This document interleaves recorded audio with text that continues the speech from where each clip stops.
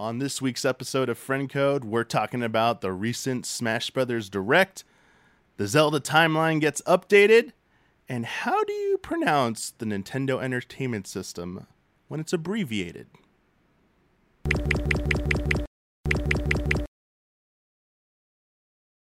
Hello everyone, welcome to a new episode of Friend Code. I'm your host, Michael Damiani, and I'm joined by special guest Matt Simmons. Hello everyone. And Kyle Bossman. Hello everyone. We got a lot to talk about. Yes. Yeah, you picked a great day for all of this. This is a lot of good stuff. Before we dive in, I just need to make one statement of clarification. No corrections, it's a clarification. I would just like to say the explanation for last episode why I talked about Resident Evil 2 Oh boy. is because I saw it at San Diego Comic-Con. Mm-hmm. We needed to provide coverage for it because we were given an appointment by Capcom. It was an official press appointment, and they were expecting some form of coverage of that game from us. Everyone was busy that week. I pitched some ideas around, and just to do like a one-off. No one had time that week, and I don't have control of other people's shows. Everyone's like, Damiani, you should just talked about on the Easy Allies podcast. I'm like, I'm not Kyle Bossman. Mm-hmm. I don't pick the topic. Yep. If I tried to do that, Kyle would have been like, I would have said no.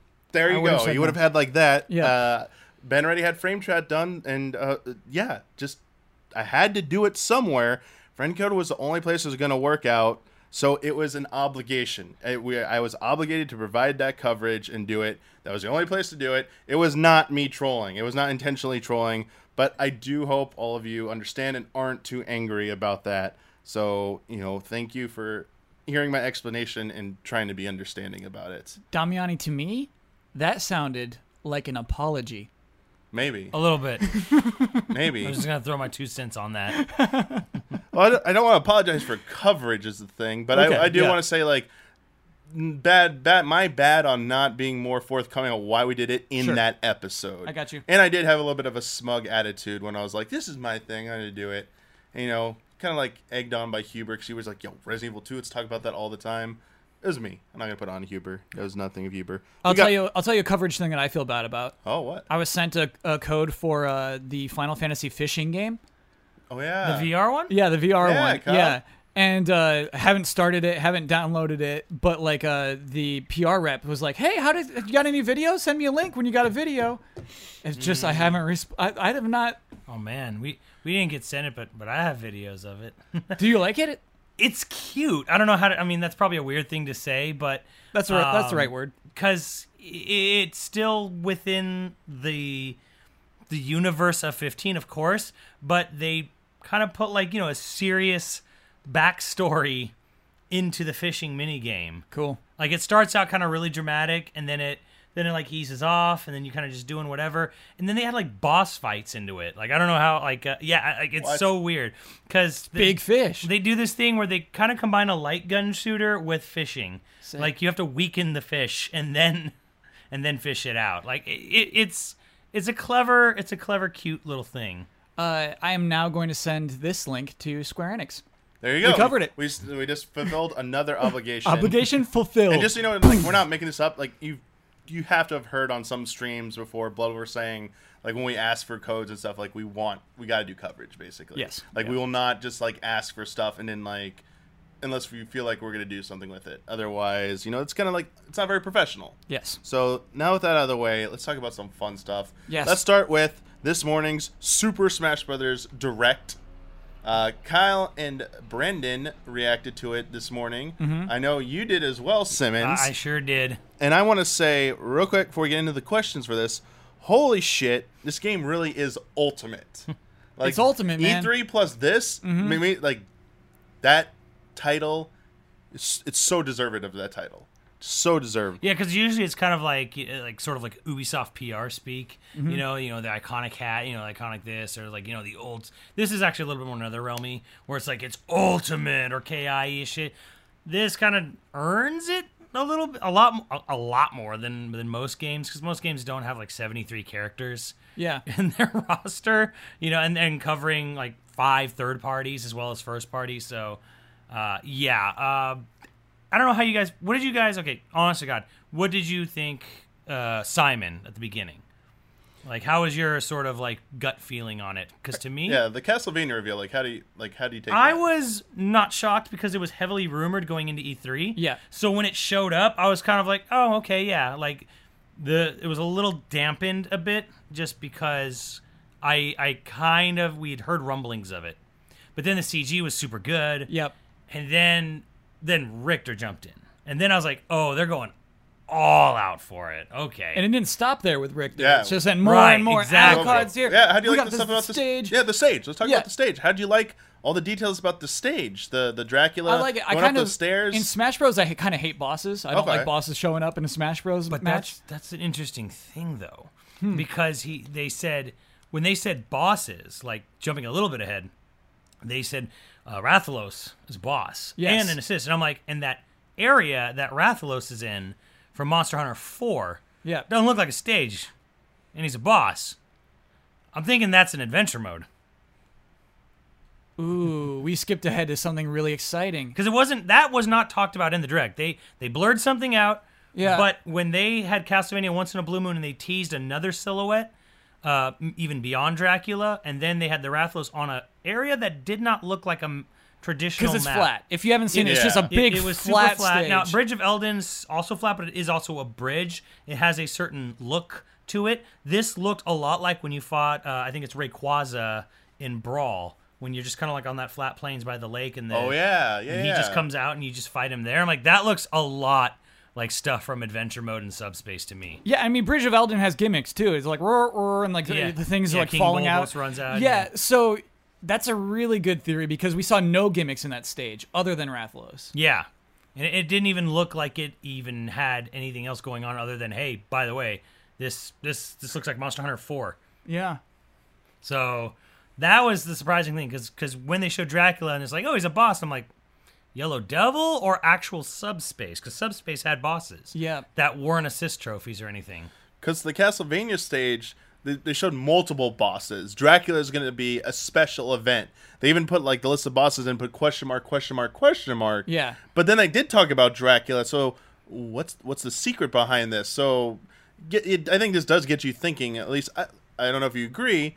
This makes you think about: is there going to be a story adventure mode type thing? Is this all alluding to something like that? Before we get too deep into that, though, let's keep going through some of the announcements here. Sure. How did you feel about the Echo Fighters announced Crom and Dark Samus?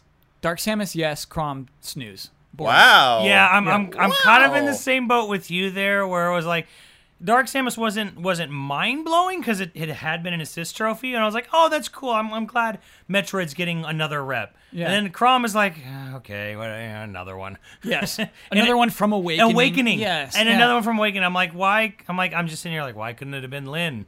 Why not Lynn? But no, it's Crom, and Yeah. almost because like they teased it in the Smash 4. Oh, yeah. In the Robin arena thing? Yeah, That the whole Robin trailer, trailer. yeah. Maybe I'll get my chance some other day. And it's like, okay, we teased it then. Now we'll bring him in officially. And I don't know if you saw, he's an echo of Roy. Oh, I didn't realize it was different. That's funny. Yeah, on the website it lists Roy Echo for Crom. Cool. So kind of interesting, I Right. guess.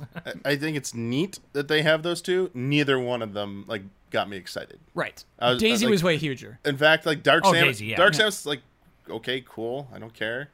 It's like whatever. She has cool movement. I like her. She looks like a creep when I she guess moves so. around. I guess maybe I need to play it to see like what's the big deal about it. Oh, the differences seem almost negligible. You Yeah. know, I can't really notice a difference. I don't think there will be. Because Yeah. when it was an assist trophy, Dark Samus, because it's just like a blob of like Aether or something like that, right?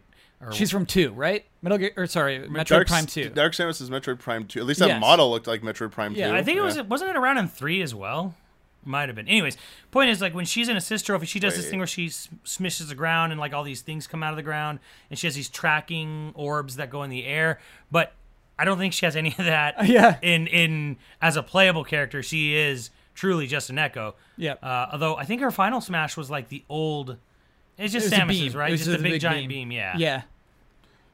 So Yeah. kind of excited, kind of, but not mind blowing. Yeah, I'm excited for more Echoes. I really actually like the idea of Echo characters. They're probably going to be a lot more that we haven't heard because they're kind of are brilliant because they really aren't new characters. This maybe new models, new aesthetics, but the move set they don't have to do all that work to basically change up a lot. And what's funny is it's simply the branding that used to bother me so much. Like when I was like, Wolf, come on, nobody wants this. It's like, why is that guy in this? And now there's like Wolf's an Echo character. It's like, okay, cool. You know what I mean? Actually, I think he gets his own slot. I don't think I believe referred he's to as an Echo. considered a little bit unique because Yeah, the way his shield works and how his gun has like a hitbox on it. sure. So even if you can get pistol whipped with it because of the little blade on the end. So yeah, he's technically different. I know.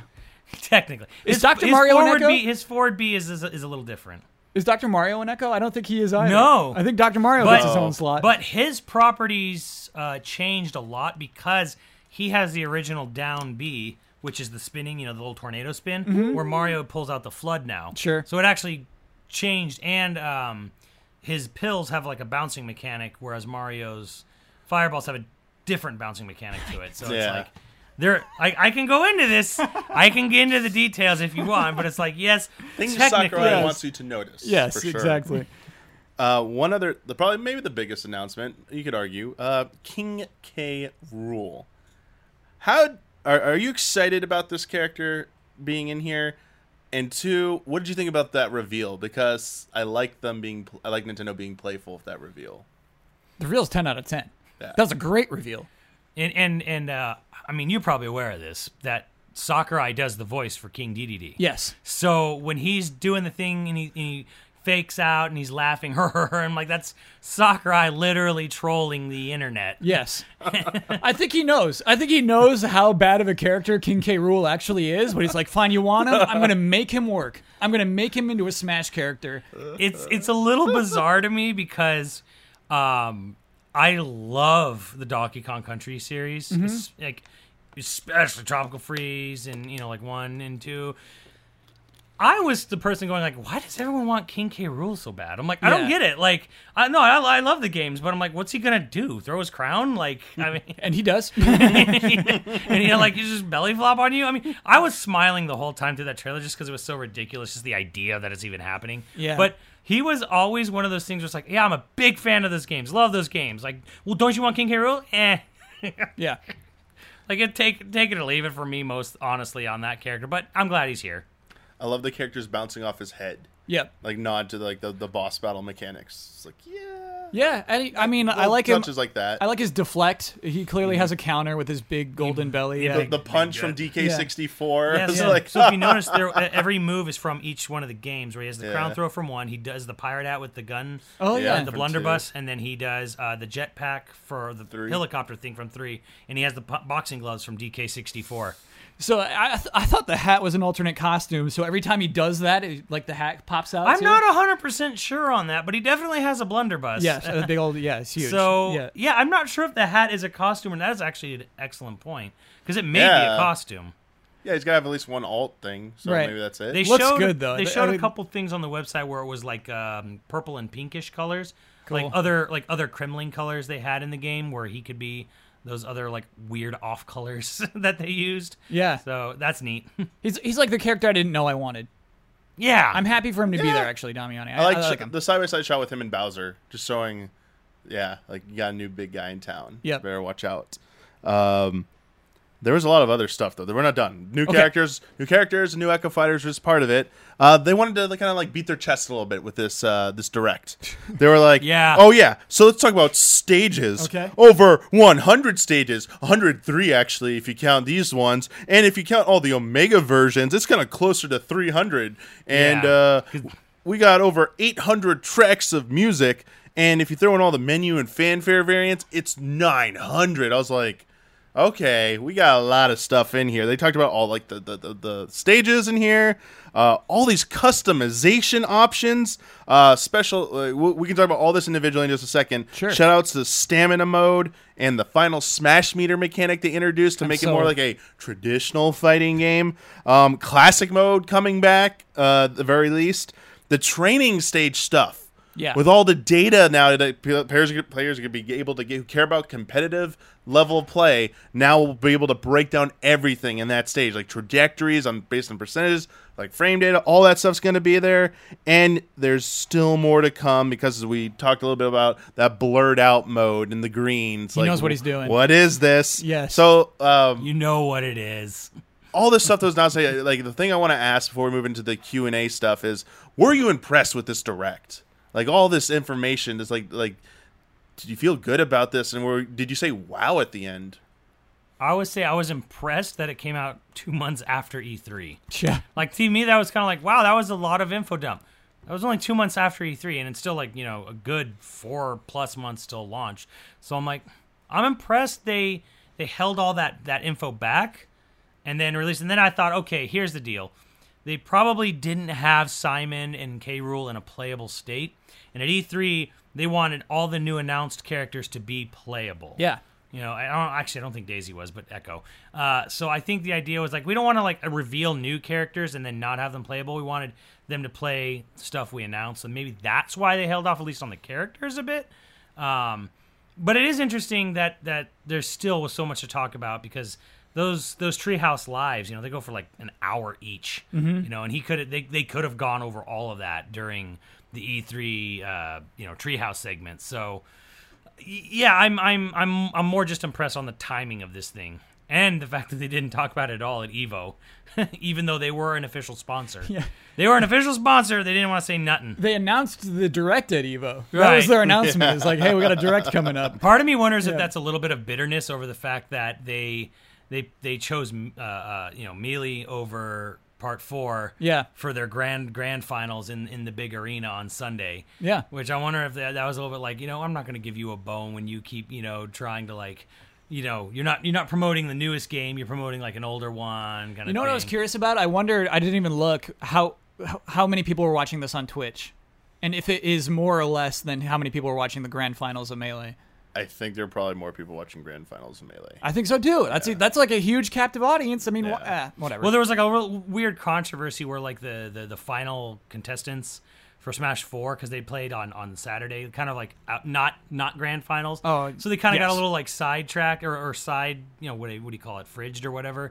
And they just started just goofing off in their final match, and the ref came out and was like, you guys have to compete. Yes. And I was kind of like, well, they know the game's not coming back next year. They know they've already been sidelined hard. The announcers knew it's not coming back next year. Yeah. Everyone was everyone had just kind of blown it off completely. Yeah. So I could kind of see where maybe, but it was cool though, because Nintendo did go there and they did bring the E3 build of Smash Ultimate.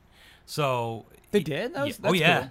Oh yeah. And then they even split it up between for glory or for fun matches. But yeah, I always stuck to for fun personally. But then I saw, because of for fun was 4-player and the line was moving way faster. Yeah.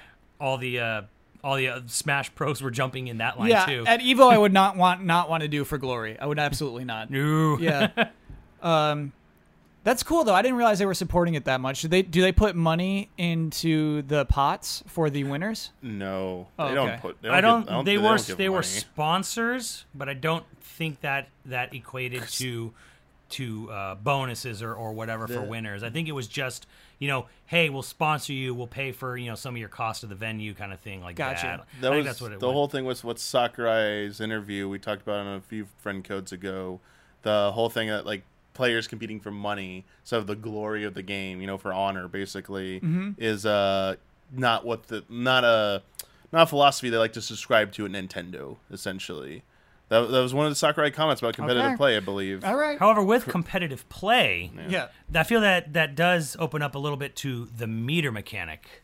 Now, how do you all feel about Love it. a Final Smash meter? I hate Smash Balls. I love Final Smashes. And so I'm so pumped. This is 100% what I wanted. I think it allows them to bring in Final Smashes into competitive tournaments in a way that I think competitive players will agree upon is a more Fair. balanced way of approaching it Kind than a ball floating around. I mean, it's less still an instant kill a lot of times. It's less still tension yeah. because it's like, oh my god, it might make for less entertaining spectatorship if you're not seeing that like moment of tension. Yeah. But in terms of like a more competitive play, like higher level of play, it might lead to that. Who knows? We'll have to see. But it is an interesting concept, and it's optional. It's not like they're going with that and nothing else. They did not kill the Smash Ball.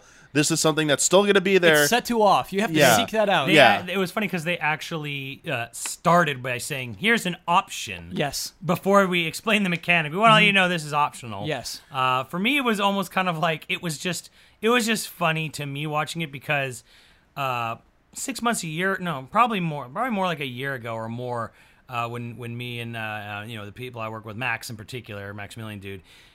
He was always arguing like they should add a new mechanic. They should build up a Smash Kind of like how Little Mac builds up his big, punch. And he's like, that would be really cool because he really hates the idea of a Smash Ball and how it has like the sort of AI and it kind of favors the loser and all that jazz. And I'm just kind of like, and I'm kind of always ribbing him a bit by saying like, you just want meter and everything. You just want every fighting game to be homogenized the same thing. But just thinking on it a little more, where it's like, you know what, this is going to make some interesting matches because it's not. They said it will be a weaker version. Like you're not going to get the same. Oh, I didn't realize that. Really? Yeah. It's not the same damage output as a Smash Final Smash. Then it could work competitively. If it's not an instant kill all the time, it could work. They said two things. Yeah, they said three things. That Okuso also happened more frequently. That's it does look like the meter builds up pretty fast. And the second thing is, this will be interesting, is there can't be more than one going at a time. Yeah. So if you activate yours, you can't counter with one, great. apparently. Right. So, You can't there's stuff no one counter with super. another. Yeah. And I think that's because some of them are really cinematic, like Ridley's. Yeah. Like he takes you into space and like blasts you against the ship.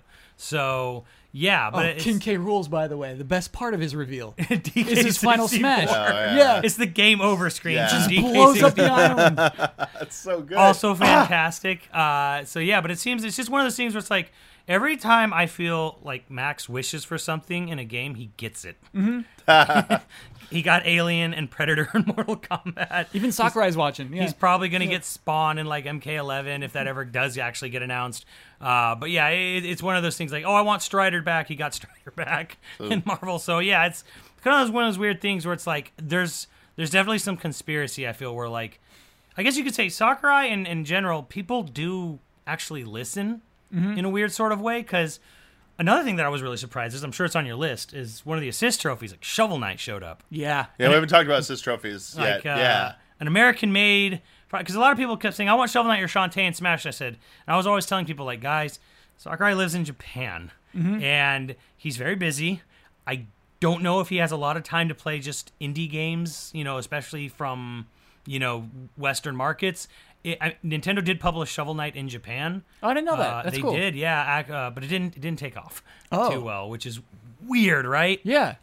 But so I was like, look, I'm like, guys, he just may not even know what Shovel Knight or Shantae is. I kept telling people, like, I'm like, let's be real. I'm like, I'm not saying he's doing it out of spite. I'm saying he probably just has a very, very low grasp on some of these weird, not even weird. That's the wrong thing to say. Just indie Western titles. Yeah. You might remember there was one E3 where someone tried to, I don't know, catch Miyamoto when he was saying how Galaxy had spherical levels and no one had ever done that before. And then someone said, well, what about Ratchet and Clank? And he was like, who?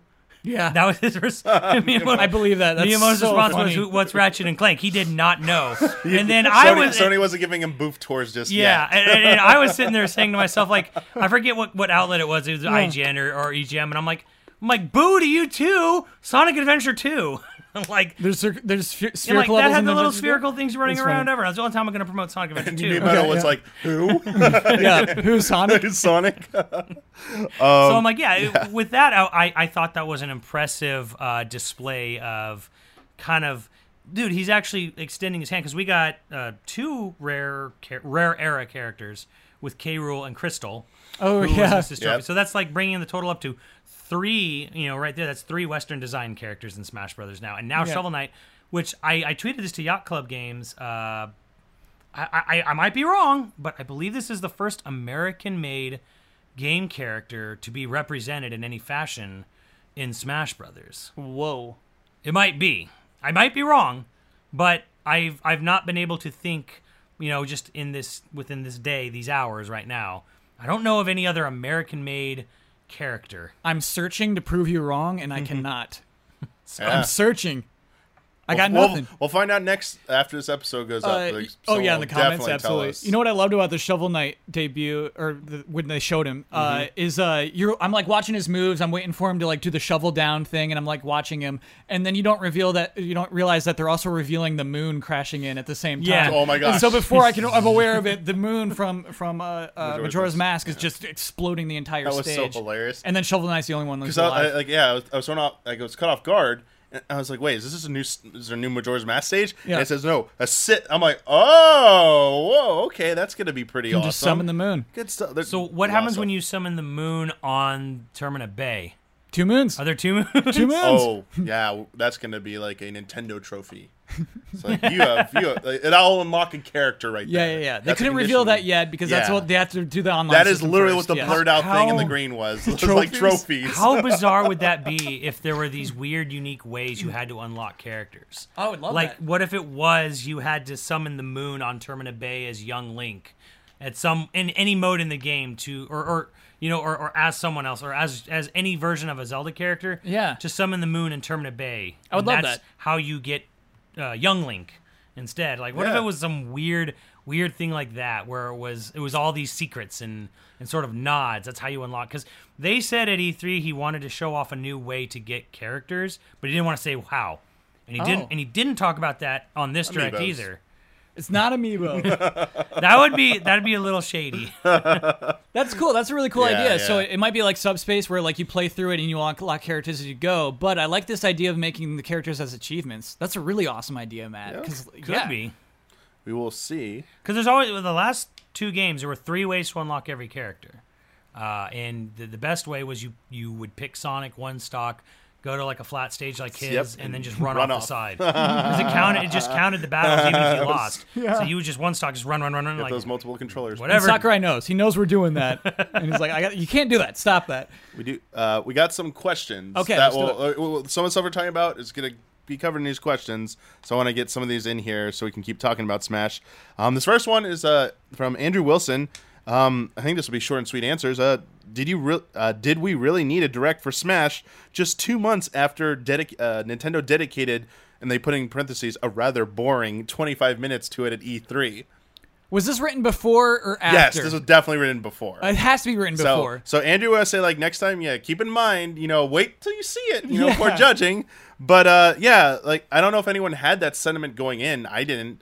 I wasn't thinking, man, why are they doing another Smash Direct so shortly after? But, yeah, I think we already answered it through our discussion, our excitement, that this definitely was warranted. Yes. It was good. I think we'll really know the answer by launch, because if we don't hear much till then the game just comes out, then it might have been like, well, why did you dump it off so early? Why didn't you put it like more in the middle between E3 and launch? But here's the thing. They blurred out that adventure mode. I'm just calling it. I'm on board. I'm on board. But so I'm like, okay, I'm thinking they're already teasing that there is more to come and more to talk about, because they've not talked about. Think about this: no Mii costumes yet. You're right. For custom characters, no custom stage talk.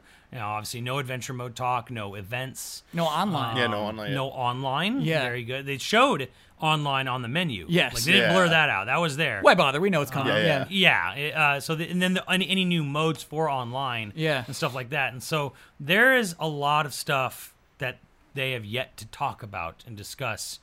That's between E3 and this still not known. Yeah. So yeah, I'm kind of thinking this was necessary, because do you want an hour-long direct of that? That's almost like too much information to That's process. too much. And I bet there'll be another one in Oh, October. yeah, we'll definitely we'll get one more this sized one for sure. Yeah, in Like, coming October, out. November, Yeah. or something.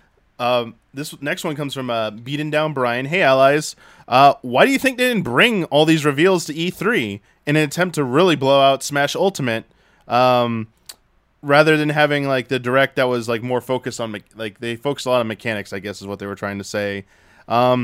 Is it as simple as wanting to keep the hype building, and new characters are the best way to do that? And having now watched the direct, do you think it was the right choice to withhold a lot of this till now? Yeah, I think they thought it would be enough at E3. I think they thought they had enough to win E3 by saying all the characters from all the games are in this game. And I think maybe coming into E3, that the Smash team thought that everybody would be a little more excited than we were. We weren't mad, you know what I mean? Nobody was like furious about the game. But yeah, I don't think it lit everybody up. They could have shown more at E3, but I think it is smart. The game's coming December. It's coming late in the year. I think it's actually smart to space this stuff out. You said, I feel like I kind of answered it. Yeah, by you saying, answered it by saying, I was like, I think maybe they only wanted to reveal new characters that were playable. Yeah. You know, so maybe that was why. And they knew that Simon and Richter and King K. Rool weren't ready yet. I mean, the other two probably are, but just Crom, why? Yeah. I want my Lin. But yeah, I think it was more just it is like you said, it is to keep a hype train rolling, because they don't have a ton coming out this year for post-year content or end of the year. Yeah. I should say. It's like you've got, Pokemon Let's Go, which, that's a very 50-50 response already. Yeah. And then what? Super Mario Party, Yep. which only the people I game with really care about, and I'm the lone person who's like, oh god, not more Mario Party. The friendship ender. Yeah. Makes for good streams. Yeah. Super Mario Party makes for good streams. Yeah, it does. But yeah, I mean, they don't have a huge, because like last year, there was like here's Fire Emblem Warriors, here's Mario Odyssey, here's Xenoblade 2, and then there was like other stuff. There's like something, and Mario and Rabbids before that. So it's kind of like, their later half of last year was so packed. Yes. With stuff, and then this year they know it's kind of like, we have a really big Smash and kind of less grandiose updates to Mario Party and Pokemon. Yeah, and I feel like Nintendo doesn't have that much control over Pokemon's marketing too. They don't. Yeah, and so they can't. They really just have to push Smash. That's all they really have. Yeah. I mean, that. they're happy to have Pokemon Let's Go, but yeah, I was amazed. A few years ago, I had a long conversation with Bill Trinan about it, and it was like, Pokemon Company is its own thing. It's not Nintendo. Yeah. Like, trust, we work with them when, there's like there's shareholding between the companies, but it's like, they're actually not Nintendo. They actually, Sakurai does have to get approval for Pokemon in Smash Brothers. Like, they approve what Pokemon show up there. So that was kind of like, wow, I didn't know it was you had to go through all that actual talking with Pokemon Company for that. So interesting side note. Yeah.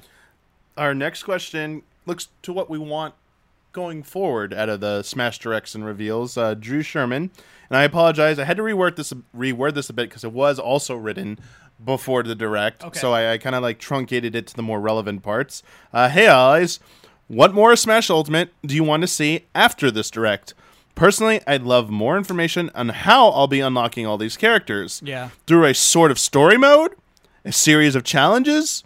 Maybe they'll go back to basics and lay out a series of challenges like in previous Smashes, all leading to a final boss. A giant foot, perhaps? Or 2 giant feet? I also would love to see at least one new and more obscure character addition. I know it's a shot in the dark, but do you think Leon Kennedy would be a good character? He's got his knife, his gun, and of course he's got to stop when he shoots. Maybe a grenade. Perhaps he can eat an herb and lose some damage. Love and respect, baby. Drew S. from NorCal. Cool. Sorry, what was the first question? What more time? do you want to see? And then threw in information about, like, we'll hear about story mode and how, maybe information on how we're going to unlock these characters. Oh, right. How we unlock them. Which we briefly talked about, so now you can go. I can't stop thinking about it. The Monster Hunter stage. Go wild now. That's not a Smash stage. No. I mean, and guess what? When they said 103 stages and you pause and you look on that stage select, you can count all 103 right there. So that Monster Hunter stage was not part of that 103 stage thing. It's absolutely part of adventure mode. Wow. then I'm pumped for that. That's what I want. I actually want to be traveling through the game's worlds instead of this weird like cloud world with weird freaky enemies. I'm definitely of the opinion, and this is where I get a little bit anti-Sakurai a bit, where when he made the statement like I'm not doing a subspace adventure mode because people will just watch the videos on YouTube and not play the game, and I'm like, that was nuts. Okay, look, just because subspace probably wasn't as well done as adventure mode, that doesn't mean you quit on it or people are going to upload. That's going to happen anyways. Don't quit on it on that. Just make it better. Just improve it. Mm-hmm. So yeah, that's how I always kind of felt like just take what you had with on GameCube, make it a little better, and go from there. It doesn't have to be a Superstar Ultra Deluxe smooshed into Smash Brothers. Yeah. So that's my feeling on it. There was so much potential with Subspace Emissary, and to see them kind of not go back to that in the previous Smash games after Brawl with Wii U and 3DS made my heart sink. And their alternatives they offered just were not. They weren't even as good as Subspace Emissary. No, this is not good. So the evidence that's out there now, especially what like Matt's been arguing, that is more than any character reveal, the return of a story adventure mode in what you were describing, Kyle, which is exactly what I want.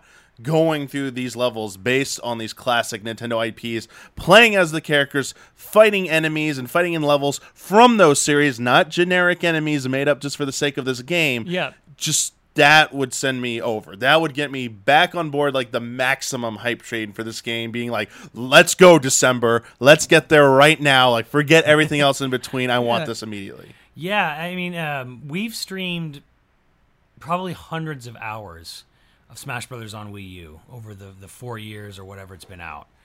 We have never unlocked that Pac-Land stage, the one that looks like Microsoft Paint. Because Wait, what does it take? Sorry, keep going. It takes you playing one round or one game on each of the Smash Tour boards. Because remember the Smash Tour board game mode? Mario Party no. thing. The one thing they added because we don't have an adventure mode. Yeah. They had that board game mode, and you have to play on all 3 boards once to unlock the Pac-Land stage. We have never unlocked it. Because it's just too boring? Who wants to go through Smash Tour? Nobody. So, those are such bummers. That 3DS one was even weirder. Like the Smash Run, I think it was Smash called? Run, Smash getting like Run, the power-ups, the color stuff. Yes. I mean, it was Probably a little bit more interesting. It was definitely more interesting than the board game, so... I do wonder if the custom characters hasn't been talked about. I wonder if those will be back. Yeah, because if they're not, then that means Gino's kind of out, right? Oh, do you mean like with the Miis? Yeah. Yeah. But I mean like the weird like you had like Make your 3 own move. options for your specials, And and you would unlock them customized, like right, with correct. random loot. That stuff Yeah. was so weird. I'd be so happy to see it gone. I don't want it gone, but I definitely want a way different way of getting it. Because you had to like get those moves as loot. It was randomized. It was random loot Yeah. drops, and you would go into like the trophy collecting mode. You just pick Ganondorf and you do the bicycle kick.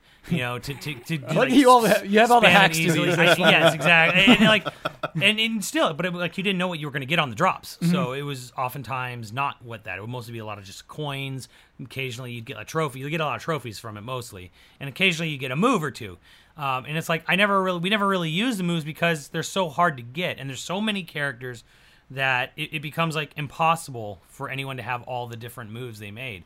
So it was like this huge wasted opportunity. Yeah. Because so many people will never see all the completely different moves and stuff you gave for the custom move sets because it was just way too hard to get them. Yeah. So that's why I'm like, you definitely need to have a way different approach.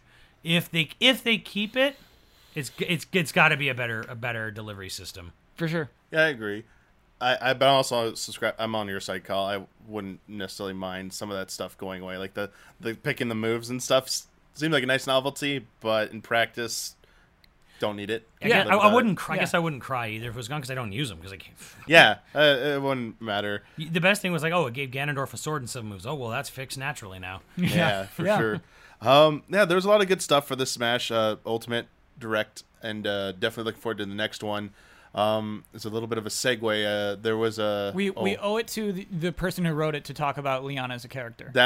We owe it to that person. So I'm curious. Yeah, do you think Leon's a possibility? Anyone's a possibility. I don't think Leon's. Yeah, happening. like yeah. you Anyone really in the think world it's is gonna possible. happen? Yeah. I don't think it'll happen. low possibility. But like you said, anything's possible kind of at this point. Yeah. The one thing that will happen is there are 2 Capcom reps. If there's going to be a third one, which I kind of feel there will because now Konami has 3, it's going to be an Echo Fighter of Ken. Sure. That's probably what's going to happen. I think you're far, far more likely to see an Echo Fighter from Ryu than you are to see a whole new Resident Evil character in there. It's so much easier. You're so right. Yeah. I also don't think Leon's going to happen.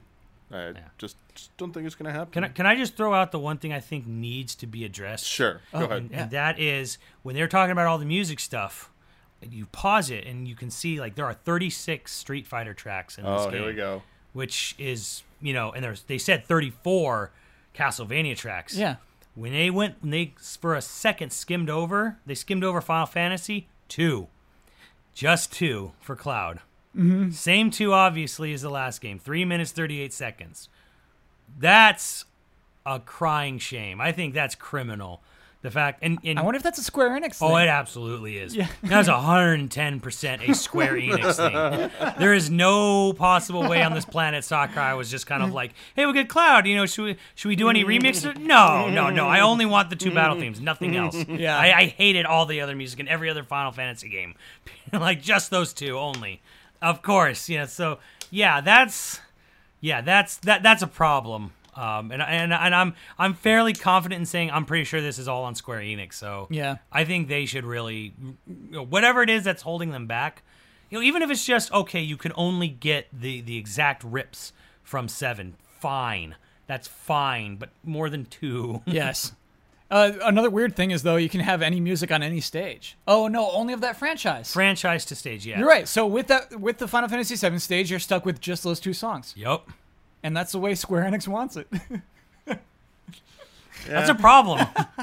Yeah. Because you're right, they won't add more. That was that's the final build of that, the music selection. How world-renowned is Final Fantasy for its music? Yeah. And they're holding out. They know. on Smash Brothers. Like they want to look like the weird guy who only has 2 tracks, where Sonic has like 40, and Castlevania and Street Fighter have all these other ones. Come on! But they're so protective of their soundtracks. Yeah, they are. Yes. They sell all that stuff. Yeah. They charge a premium for that stuff.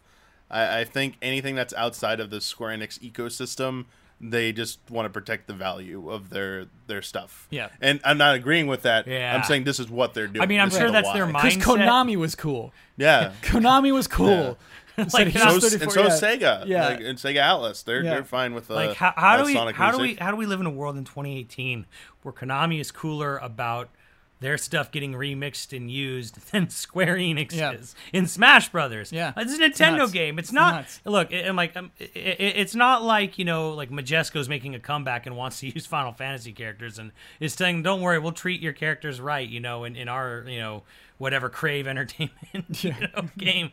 Like this is Nintendo. Yeah. Yeah. Well, who knows? Maybe I'm hoping. I'm gonna hope by December. Let's see. December 7th. That Okay. they Maybe come that- around yeah. a Might little add bit some on more. that something one. might happen. Sure. We'll see. I feel like Leon is more likely than more Final Fantasy tracks. Ouch. That'll be. I'm not sure about that.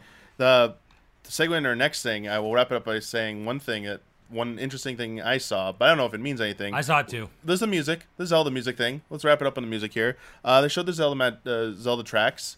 The last 2 on the right were 2 Breath of the Wild tracks, the 2017 trailer music and theme. Or 2 Breath of the Wild? Yeah, there were 2 Ooh, Breath of okay, the Wild. okay. And One then there from was like the E3 trailer. yeah, right? the E3 trailer or the direct, Switch reveal event music. Got it. And then the something in game, one of the in-game tracks. So Then it there has the entire soundtrack to that game, right? That's no. I have the soundtrack. It has a lot more songs. Yeah, in that's that. like one song on each disc. No, I know that's a joke, but It is a joke. It is a joke, and then I actually agree. There is actually a lot of music in the game. It's just it's so hidden sometimes. It's like there's like an amazing track where you're doing that parasail thing to see how far you can go, and it's this awesome sounding music plays for this one mini game that you might never see. Yeah. In fact, I did not do that minigame. It's great music. Oh, Kyle. That's funny. Should've. I remember that in Wind Waker, trying to get as far as you can. Same thing, basically same concept. Yeah, you start on a Yeah. tower, and a guy says like, "I'll give you a prize if you can get this." Definitely a much throwback distance. to that. That's cool. But there was dot, and a dot vertically in that list. I don't know if they just wanted to like, hey, we just want to have it blank there. This is an ellipsis because there's more tracks and we just haven't done it. Or if there are 3 more tracks that just haven't named yet.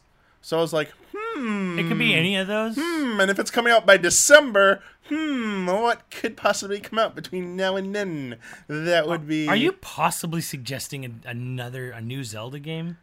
No, I will not jump off the Ocarina of Time remake bandwagon or Ocarina of Time 3D HD bandwagon until November of 2018 passes. I did not know this is a bandwagon that exists. Oh, it's my personal Neither bandwagon. did I. This is the Damiani bandwagon that's just been like... It's Damiani and a horse just riding around. Yeah. There's no wagon. It's just like... it's like the... If you ever saw Knight's Tale, it's like Geoffrey Chaucer's character at the beginning. Like completely naked and stuff. You're like, oh, I'm like a famous person. Like, sir, you're penniless and naked. It's like, no, I'm on this mission and stuff. Don't worry. Like the Don Quixote. Yeah. So you think they're gonna have a direct by the end of this month or like early I September? think there'll be a September direct, and it will announce like some games coming out within the next 3 to 4 months. And one of the big reveal will be, guess what? You remember Ocarina of Time 3D?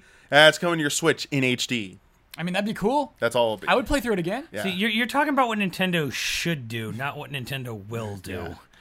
There should be absolutely an HD whatever of Ocarina of Time and Majora's Mask. They should just bundle those games together and just say, here you go. I mean, if they want to be even lazier, just take Wind Waker and Twilight Princess HD, put them on a double disc, and be like, bam, here you go. Those are ready to go. They're ready to go. They're already in HD.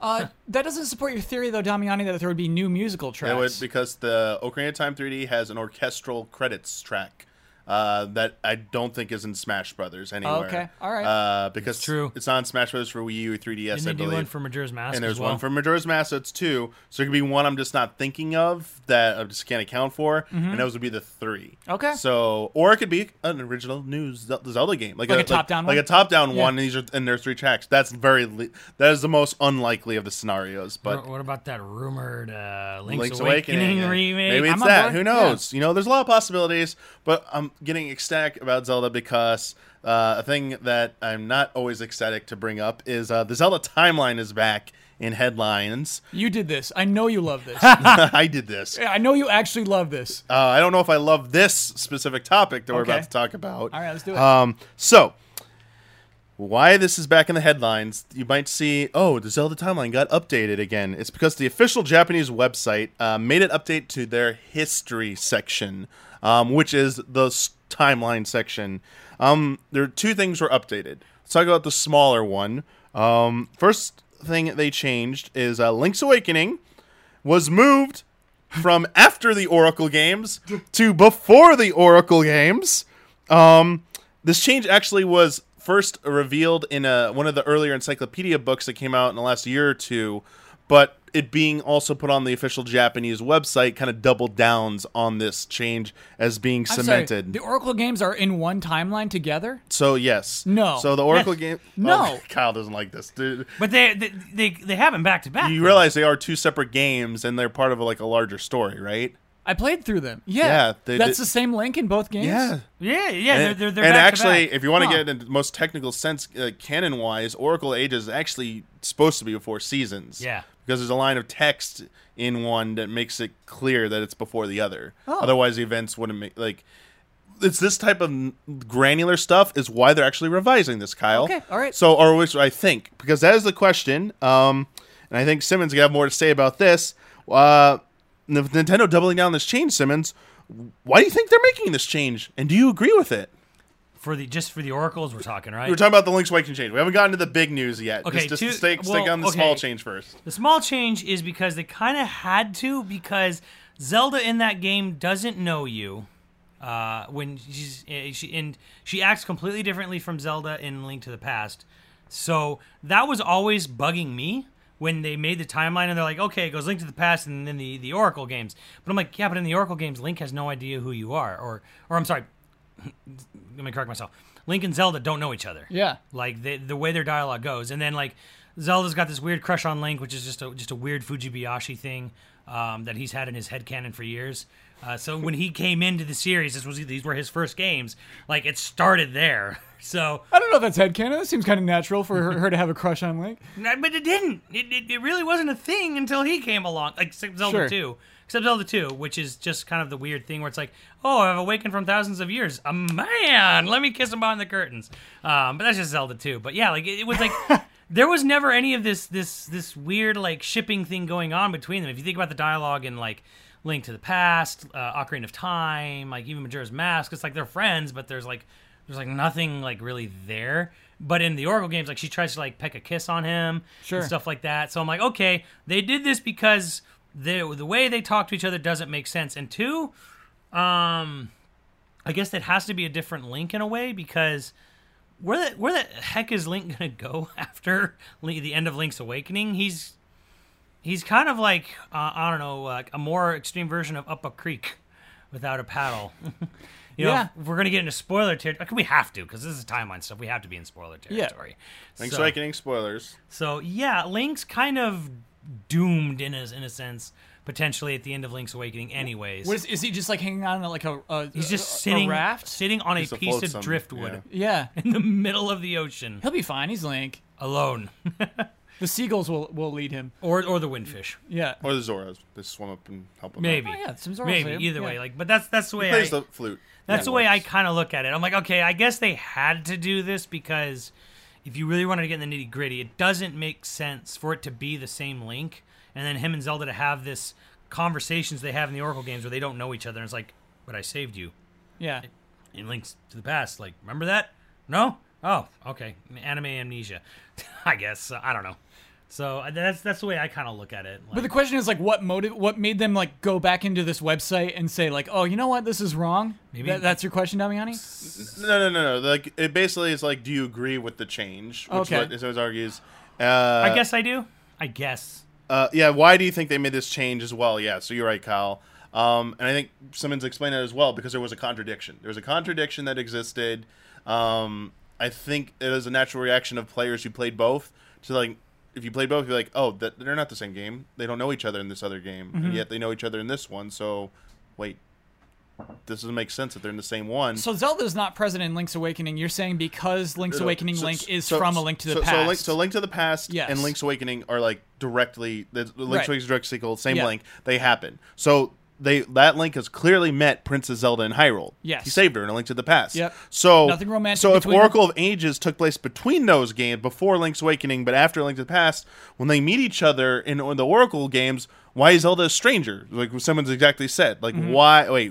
Like anime amnesia. Did he forget? Didn't make sense. So to a player who reads this and then plays those games in the order they were told in the old, like the Hyrule Historia version of the timeline, a player might ask himself, why did they not know each other? Why are they strangers? Oracle games now? So instead of the Oracle games being in between, they just moved them after Link's Awakening, and it's a different Link. So just a different Link. That's the easiest possible way to say it for anything. It's just a different Link. Yeah, it's a different Link, and it's after now. And so I don't think that was the easiest way to fix it, but it is the second probably most easiest way to fix it. And we have to presume that Link's Awakening Link died in the ocean then. Potentially. You don't have to say he died. He died in the ocean. I mean, maybe he made it back. Maybe he didn't. I don't know. But that's the end of his story. We don't see that Link ever he does again. not. Okay. Yeah, so as far as we know, no. Yeah. Linebeck picks him up in a boat. Maybe. Yeah, that could definitely happen. That's timeline C. You never know. What about the Linebeck in this universe? There could be a Linebeck in this universe. You never know. I think they could have just as easily changed the line of text to make them familiar. Sure. Just like said, like, oh, Link, blah blah blah. Oh yeah, they know each other. Cool. Yeah, but rather than go into the virtual console re-releases of the Oracle games and fix a couple lines of dialogue, they're just like, it's over here now. Yep. It's not the biggest change. I think the only people who will take issue with that, other than, oh, you said it was this way, now you're changing your mind again, are people who for the longest time were attached to their own self-fan theory of that, oh, the sprite for the boat at the end of Link's Awakening looks like the boat in Oracle games, so it's continuity. Like, yeah, it totally makes sense. And they had their headcanon, and now Nintendo said, yeah, that is right. You're right. Yeah, look, you guys are cool. And now they're like, nah, actually, no, you're not right. Yeah, so they feel burned. So if you do the true ending to the Oracles, he does get in a boat and go home, because both the Oracle games take place in different lands, Labrinia and Holodrum. So at the end of the games, he gets in a sailboat and he waves goodbye to everybody for whichever game you're finishing last. So you're like, oh, that totally leads into Link's Awakening. And I'm like, I guess, but I mean, not necessarily. It's just sort of a coincidental. Yeah, because Link's Awakening's the backstory to it is that after Link to the Past, Link went out to hone his skills and went on adventures in other lands. And now he was returning back to Hyrule. Oh, that's it. He's on his return trip? Yeah. So that's even sadder. So dude. it lined up very well with the Oracle games. There's just that one contradiction of that one interaction of Link and Zelda they don't seem to know each other Shouldn't at have first. put Zelda in the Oracle games. Shouldn't put her in there. So, Nope. I mean, if they just left it as Impa, it's like, oh, we never met Impa before. So, yeah, of course she's a little strange, at first with Link. And then, oh, now we're familiar. Now we can be, we're friends and stuff. Anyway, that was the smaller change. Okay. The bigger change is, all right, so this isn't really new news, but I guess, whatever. Let's just go through it. It's called a non-committal. So, it involves Breath of the Wild, and everyone's writing the headline that Breath of the Wild now has an official place in the timeline. Nintendo, in their history section, is placing Breath of the Wild at the end of all 3 individual timelines, saying that basically, it happens in all 3 universes, basically, or 3 dimensions, or whatever. And it's up to the player to decide like which one it actually happens in. It's leaving up to the player's imagination, because when this was first teased as the possible answer, Breath of the Wild's director Fujibayashi said he was of the mindset that this game is going to be at the end of any timeline. Whatever timeline we put it in, it'll be at the end of it. But we want to leave it up to players' imagination to decide where it is. And this has kind of been a philosophy of Nintendo's for a long time, is that while they will give out specifics, they still love this angle of, we don't know what to do, so let's leave it up to the player's imagination, because that's where the fun is. So my question is, what are your thoughts on this decision? Putting Breath of the Wild can take place at the end of any of the timelines. It's up to the player's imagination. And after this, we got the most questions, not about Smash Brothers, about this one headline. There's more questions about this than Smash Brothers. All right. So I'm least qualified to talk about it. Here's my immediate reaction. Yeah. Is I kind of like it, because there's, I think, tens of thousands of years preceding Breath of the Wild. Yeah. So to me, it's kind of like all the other stuff that happens. There were tiny little differences, but they didn't change the fate of this moment. So I'm cool with saying this happens in all 3. That eventually the actions of all 3 of those links led to this, no matter what. That kind of makes sense to me. All right. No, that's a good explanation. I think the explanation's more or less just a sort of a cop-out on their end. Oh, for sure. Yes, it is that. Because they know there's so many things that kind of contradict putting it in any of them. It has to be in this one. No, because this or that. Or, oh, no, she referenced this or that. And it's like, okay, there's something in the game that references something from each timeline. Yeah. The most sensible, I guess you could say, was putting it in timeline A, the downfall timeline. That is the most, it's rough, and I'm not saying it is logical, but it's the closest thing to it. If I really wanted to get into the nitty gritty of it, just because I'm like, okay, well, you have Rito and Zora, which don't make sense. You have Korok, which don't make sense. It doesn't make sense because, this is the new Hyrule from Spirit Tracks. And it's like, they didn't have a Temple of Time, and they didn't have like all this like actual like Arbiter's Grounds and stuff like that. That stuff would have been buried underwater. Well, yeah, and somewhere else in the world. Like it's not even the same continent in Spirit Tracks. The Koroks evolved from Koriki, right? Kikiri? The Kokiri. Right? Kokiri. They evolved, right? Just like having to be underwater. Because of the flood. They had to evolve into like those forms. And I'm like, well, there's that. If you're in an unflooded Hyrule, why are there that? Why are there Rito? Yeah. It's like, okay, it doesn't make sense for that. So it's like, it kind of goes in A, but then she references stuff from Twilight Princess, and it's like, you know what? It almost doesn't matter. I mean, like, I personally don't think they really cared that much. Yeah. And they were just like, it's far in the future. And then when it came down to actually updating their website and whatever, getting to the point where it's like, okay, now you got to put a place. You know what? It's wherever you want. Just, it's way in the future. Mm-hmm. So I think it is sort of a cop-out answer. It almost definitely can't be in the Wind Waker timeline era. Like, it almost just can't. Just because of all the things I just went over for that. And then, like, Twilight Princess is rough, too, because it's like, it still doesn't make a whole lot of sense. But, because, it just, the whole thing is just like a hodgepodge of just things that are just, like, hard to nail down, really. So, to me, it's kind of like, I I just feel like they don't know. They threw in the Koroks because they're cute little characters. Exactly. Yeah. They did that. Now, if they really wanted to be continuous, whatever the word would be, someone might have said, hey, maybe don't call them that, or maybe not do that, or whatever. Just something would have changed in development somewhere along the lines, or something, or they maybe might have, if you really wanted to get all thick into the lore, they could have come up with a new reason for why they're Koroks. Yeah. Like within that game. You know what? A flood could have happened and then receded in 10,000 years. Yeah. Could have happened. Something like it could have gone that way with it. Master Sword's all rusted, but it's just rusted for time as well. But yeah. So I have a question. The thing that's most fascinating to me, the connections between the games, are the Skyward Sword temples that are like 1-to-1, where right, which couldn't happen if it was Wind Waker era, right? Yeah, because it's a different continent. Yeah, but there they are, and it's just like 1-to-1. Like it just dropped in. I think they even like used the same models of those locations. If you like look at screenshots comparing the two, I think that's awesome. Skyward Sword is at the beginning of all three, right? No matter what, that is the beginning. I love that. You know what I mean? It's not direct. There's no direct path that I could draw from those to Breath of the Wild, but I just like seeing them. I just like seeing that kind of thing. It kind of adds to a legacy that's not like explicitly explained. Well, I loved the fact that there were like, you'd go into the desert and you'd kind of look at stuff, and it kind of, if you paid attention, then you look at the map, it said like Arbiter's Grounds, and it's like, this actually is the top of that weird statue that held the Mirror of Twilight. Really? I didn't know that's in there too. That's like really cool. The big thing where you had to put the spinner in to get it to come up. Yeah. Like you can see that, but it's almost completely the top buried. Of it. Oh, that's and it's so called cool. Arbiter's Ground. And it's all completely buried under sand stuff. So it's like the throwbacks are really neat, but in the end, it kind of bugged me in the end that there wasn't more to it other than this is a cool Easter egg.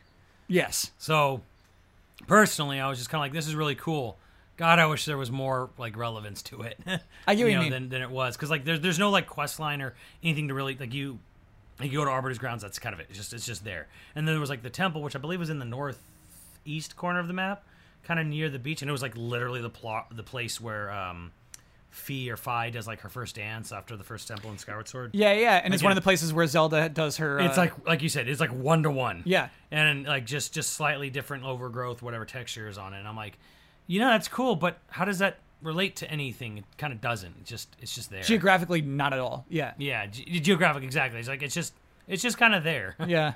and I don't know, like I'll just say this, just kind of going into it right now. Like for me, the reason all this happens is because the Zelda series has different people who write the lore at different points. There's no standard writer. Mm-hmm. There's no Bible that they refer to on it. It's just people coming in and doing their own thing at different points in time. And that's why it's disjointed. This is not like J.K. Rowling writing every piece of literature, right? And maybe back, going back and double checking themselves or whatever. They don't do that. Like, and a lot of series don't do that either, which is where some people, it's kind of interesting how some people like myself and others just get really involved in the lore of a series.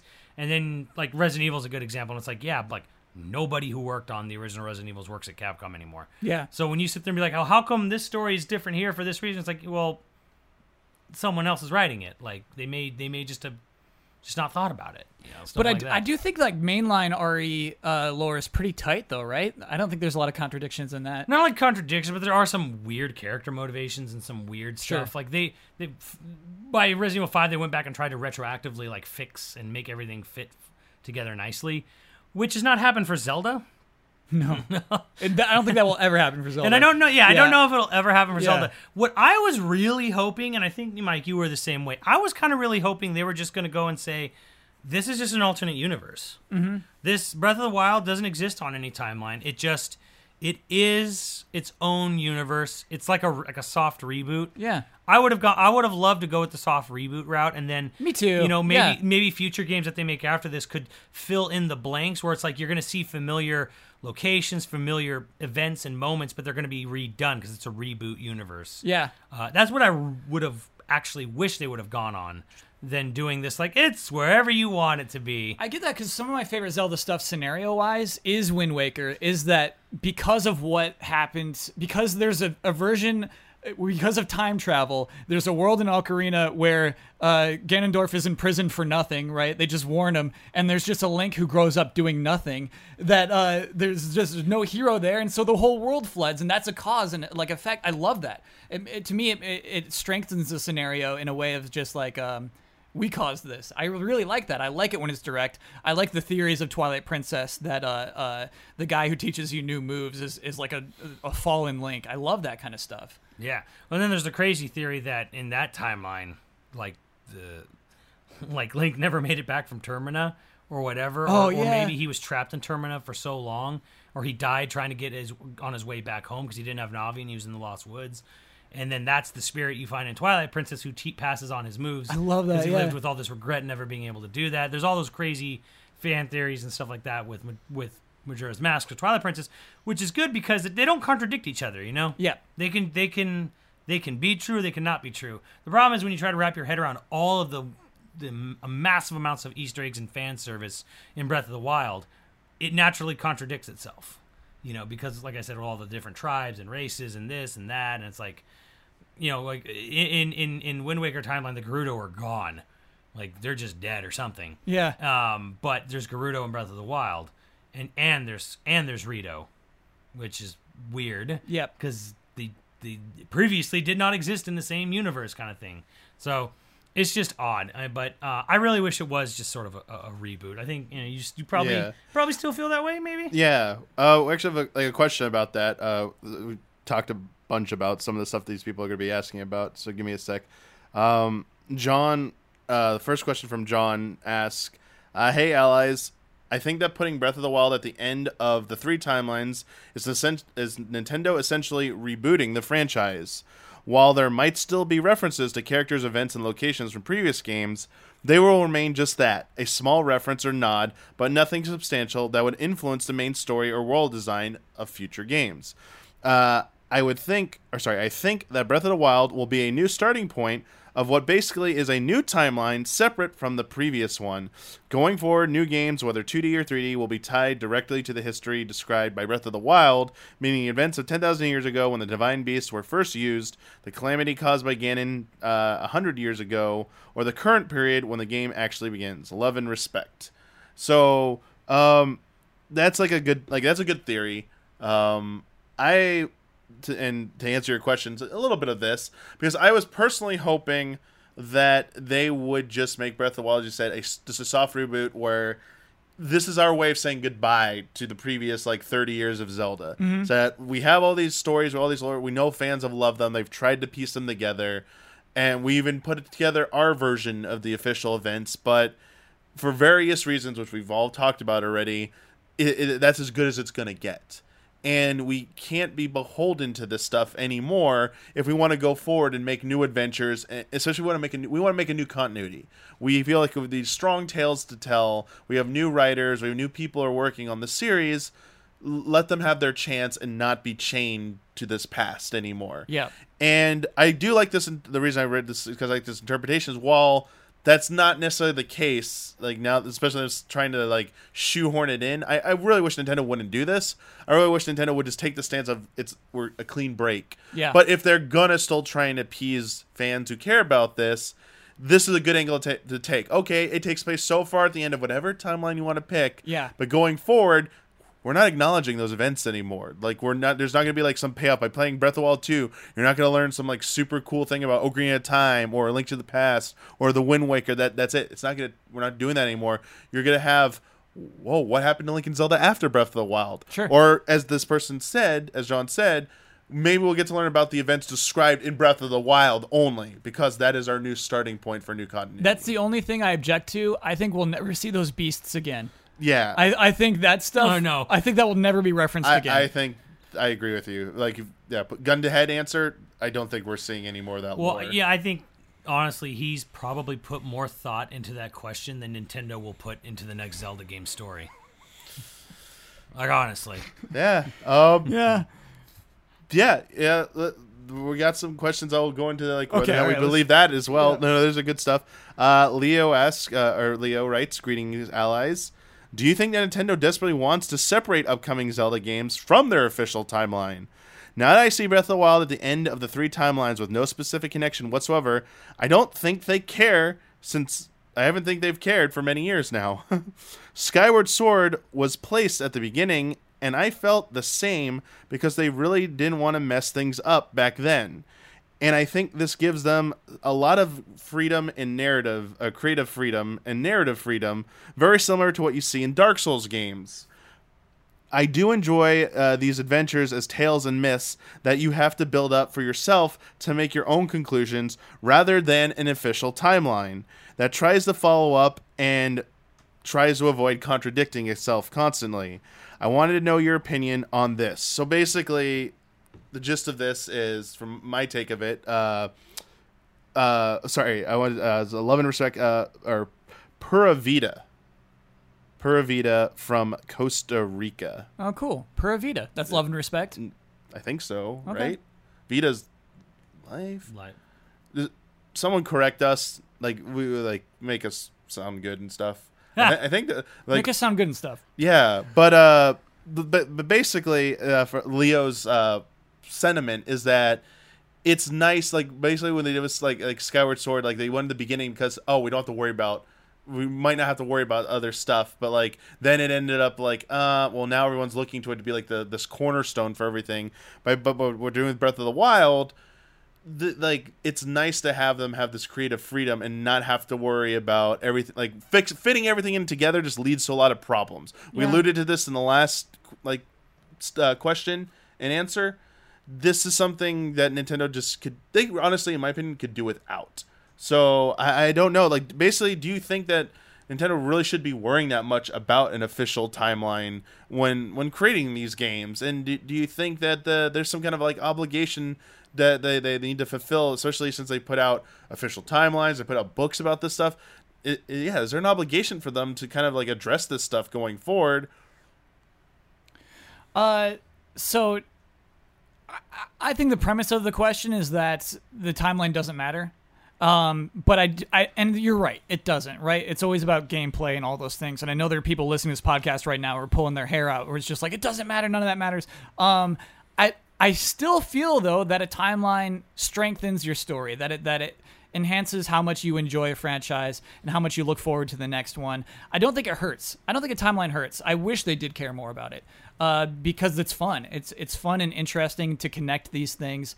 And so, yeah, I get this idea that, like, hey, it's really nice that they don't have to worry about that old stuff, but I don't want them to keep doing that forever. And, well, I mean, if they want to, sure. If every new Zelda game is a new Zelda universe, absolutely go for it, go nuts. But I don't think it hurts. I don't think it would hurt for the next game to be directly connected to Breath of the Wild in some way.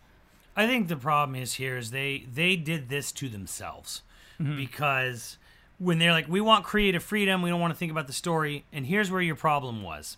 Whether it was Skyward Sword by trying to do it at the very beginning or Breath of the Wild doing it at the very end, your problem is you're still making your game about Zelda, the Triforce, and Ganon. And if you want to have creative freedom, stop making everything have to take place in Hyrule and getting stopping Ganon and saving Zelda. Yeah, that's fair. Like, because I honestly feel the best written Zelda games are the ones that don't even take place in Hyrule. Like, Majora's Mask and Link's Awakening have nothing to do with any of them, and they're strong games, almost because of it. And if you want to have a game that does take place, kind of go Wind Waker's route and go like, we are going to specifically target the specific events and make it like a follow-up or a prelude, to another like Zelda game, where Wind Waker heavily relied on Ocarina of Time storyline. Yeah. So to me, it's like, look, if you want to have it in Hyrule and you want to have Triforce, you want to have this, you want to have all these stock standard things, pick a spot or a game you want to directly prelude or follow up and focus and have that be like some part of your focus. And if you don't want to focus at all on the story, don't put it in Hyrule. Don't have Zelda and the Triforce and Ganon. Like, you can do without them. Because they're not saying anything new about him. What have we learned about Ganon? Nothing. They're just reusing him over and over. Yeah, especially with Breath of the Wild, like, it was just kind of like he's just a fart cloud. Yes. Wind Waker, they tried to do something with him. I really liked him in Wind Waker. Right, because he had character and an arc, kind of. So it was like, that was good. But, I feel like they need to stop feeling they're obligated to put something that either looks like Ganon or is Ganon or some form of Ganon, and he's Yeah. trying to get the Triforce or power of some sort, and having Zelda having to stop him. Like, I think they've done that basic overlying story narrative. They've done it to death. Yeah. There's really not much more interesting they can do with it. If at least from that perspective of like, I gotta save Hyrule and probably Zelda at some point. I gotta stop Ganon and seal him away. Like, there's nothing more to be done there. Yeah. That's interesting on that narrative part.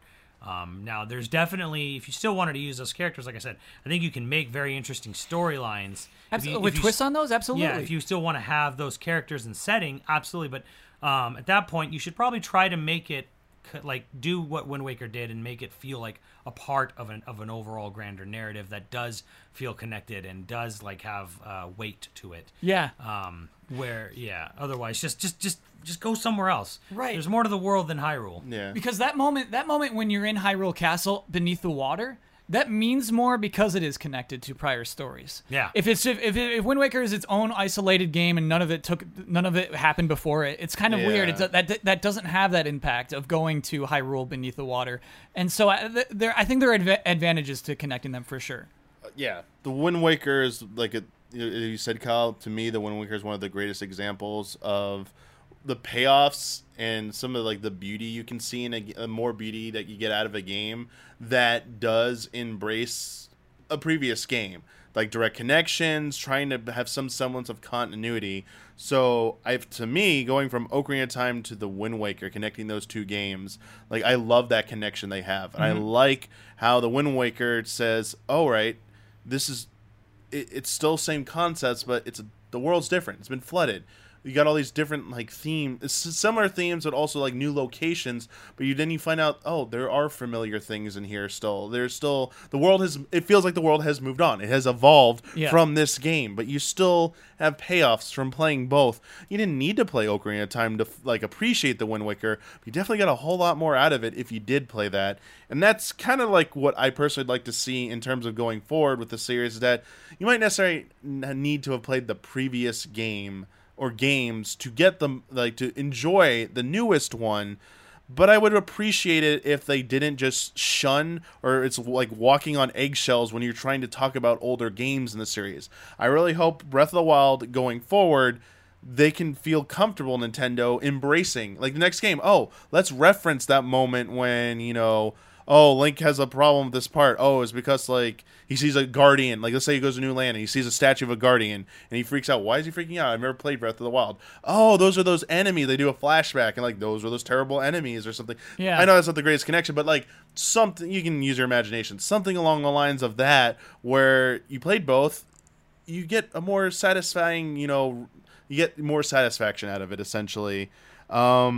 Yeah, because I think a problem with with Breath of the Wild and really with Skyward Sword was just kind of like they wanted to have their story and they wanted to they kind of just thought up what they were going to do, and then it massively contradicts all the games around it. Mm-hmm. So because in that point I'm just like, was it really so necessary to have the Triforce be involved in this game? And we need to have the Master Sword origin. Well, they already said with the Master Sword origin, we're going to make a new origin. Mm-hmm. Why? That's what I want for this game. Well, why don't you just not call it the Master Sword then?